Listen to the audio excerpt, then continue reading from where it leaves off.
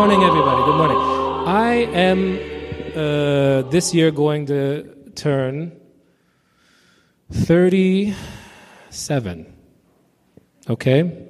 Some of you are thinking, please don't, why is this 37-year-old preaching at me? What right does he have? I've been living quite a bit longer than him, whatever it may be, whether it's 10 years, 20, 30, or 40, 50 plus years. There are people in this room that have lived nearly 55 years longer than I have, so what does he know that I haven't learned already in this life? And to be honest with you, I don't know. I just take what I've learned and what the gospel has to tell us, and I try to provide a service every Sunday morning in giving you a different way to look at it and trying to understand our own lives better and God's mind a little bit better too in the process through His Son, Jesus Christ. And I hope that that helps. Being almost 37, that means that I'm supposed to be approaching what? A midlife crisis pretty soon, right? So I'm supposed to be having a midlife crisis. I've got 13 more years? It depends on how you define midlife, but sometimes it starts like in the 40s, right? So what happens when you have a midlife? By the way, this seems to only affect men for some reason, right? We go out and we get a new car or something, or we try to reinvent ourselves, try to recapture our youth or something. At the moment, I don't feel that way, and I hope that I don't end up feeling that way anytime soon. But we've seen it before.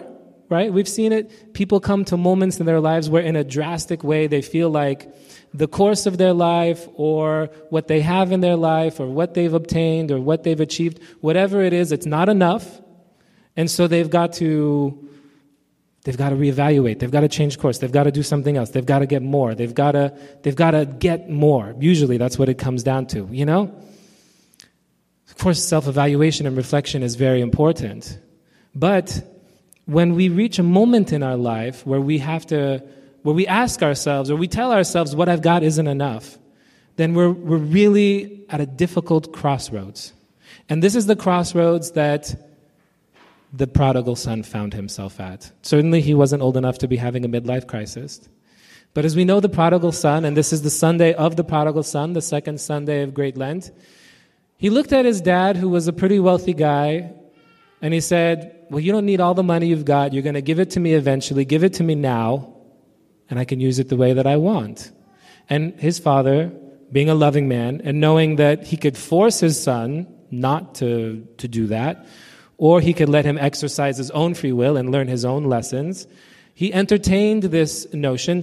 We have to imagine that the father, being a wise man, would have known that this would not have ended up well, but he'd let him do it anyway. And this certainly echoes the way that God gave us free will, knowing that we would abuse it most of the time, but gave us the opportunity to learn our own lessons. So he gave him this inheritance that he wanted and said, do as you will. And so what did he do? He left. Because we have to imagine that at that moment in his life, the prodigal son just wasn't happy with where he was in his life. What he had, his lifestyle, working on the farm, being with his father and his brother, whatever it was that he felt as though he needed or wanted in his life, he didn't have it at that moment. And so he felt like he needed to leave his home, he needed to go out in the world, he needed to get all this money, and he needed to live the life that he wanted to live. Okay? And he did that.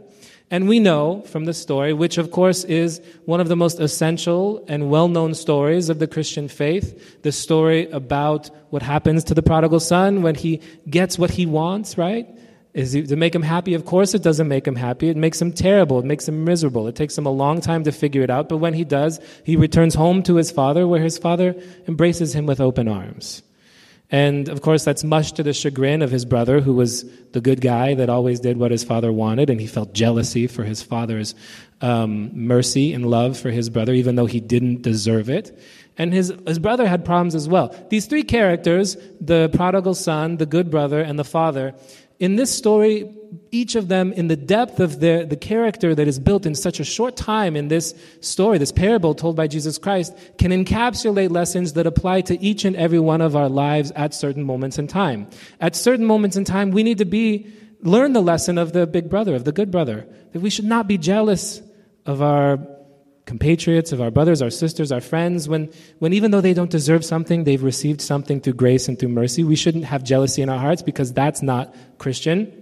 Sometimes, of course, we're the prodigal son and we're pursuing what we want, what we think we want and need, and we err fantastically, and we need God's grace and mercy, or the mercy and grace of other people in our lives to forgive us and accept us back into the fold. So sometimes we need to follow the prodigal sons. And sometimes we're even the father.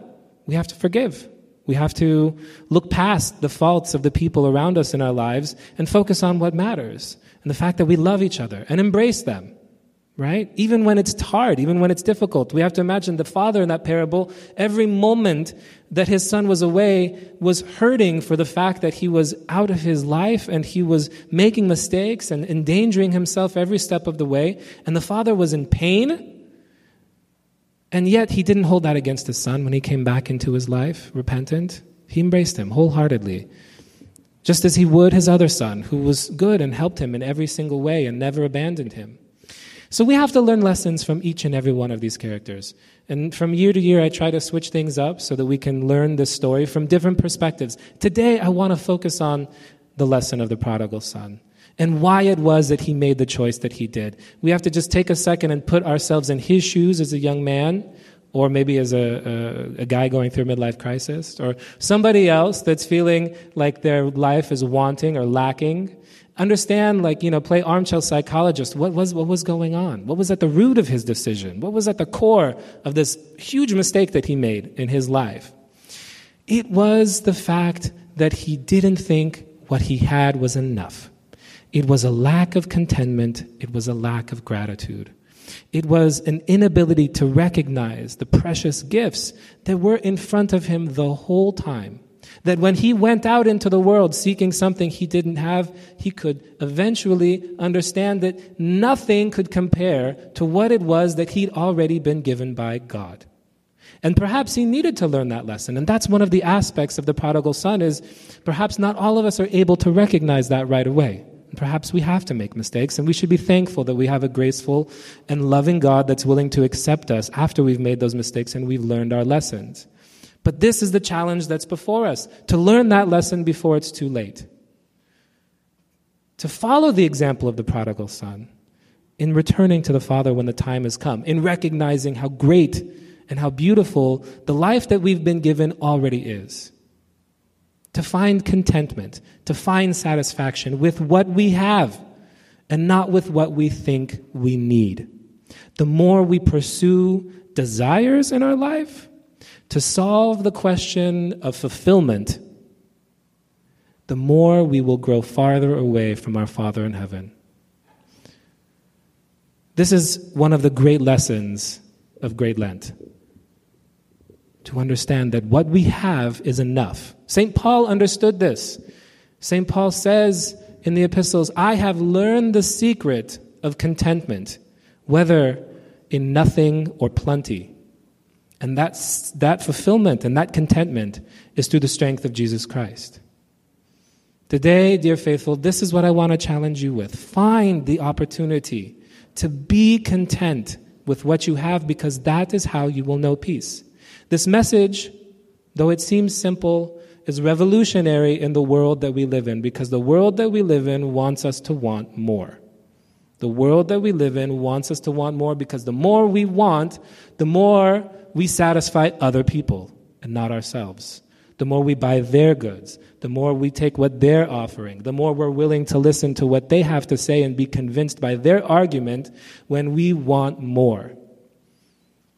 But that will not give us satisfaction. Satisfaction and contentment will be through Jesus Christ when we understand that what we have is enough. And so what drives us? What motivates us? What motivates us and what drives us in that sort of peaceful or content existence is love. What motivated the prodigal son in the end is love, the love of his father. To be embraced by his father was his motivation. And so, when we attempt to find contentment in our life, don't let desire, don't let jealousy, don't let envy, don't let gluttony, don't let contempt, don't let any of these things that we confess in our lists of sins every Sunday morning in our confession, don't let these things drive us Instead, let the thing that motivates us, our ambition, be informed by our desire to be loved by our Father in heaven, and we will find the happiness and the peace that is promised to us through the Holy Gospel and the love of our Lord and Savior Jesus Christ.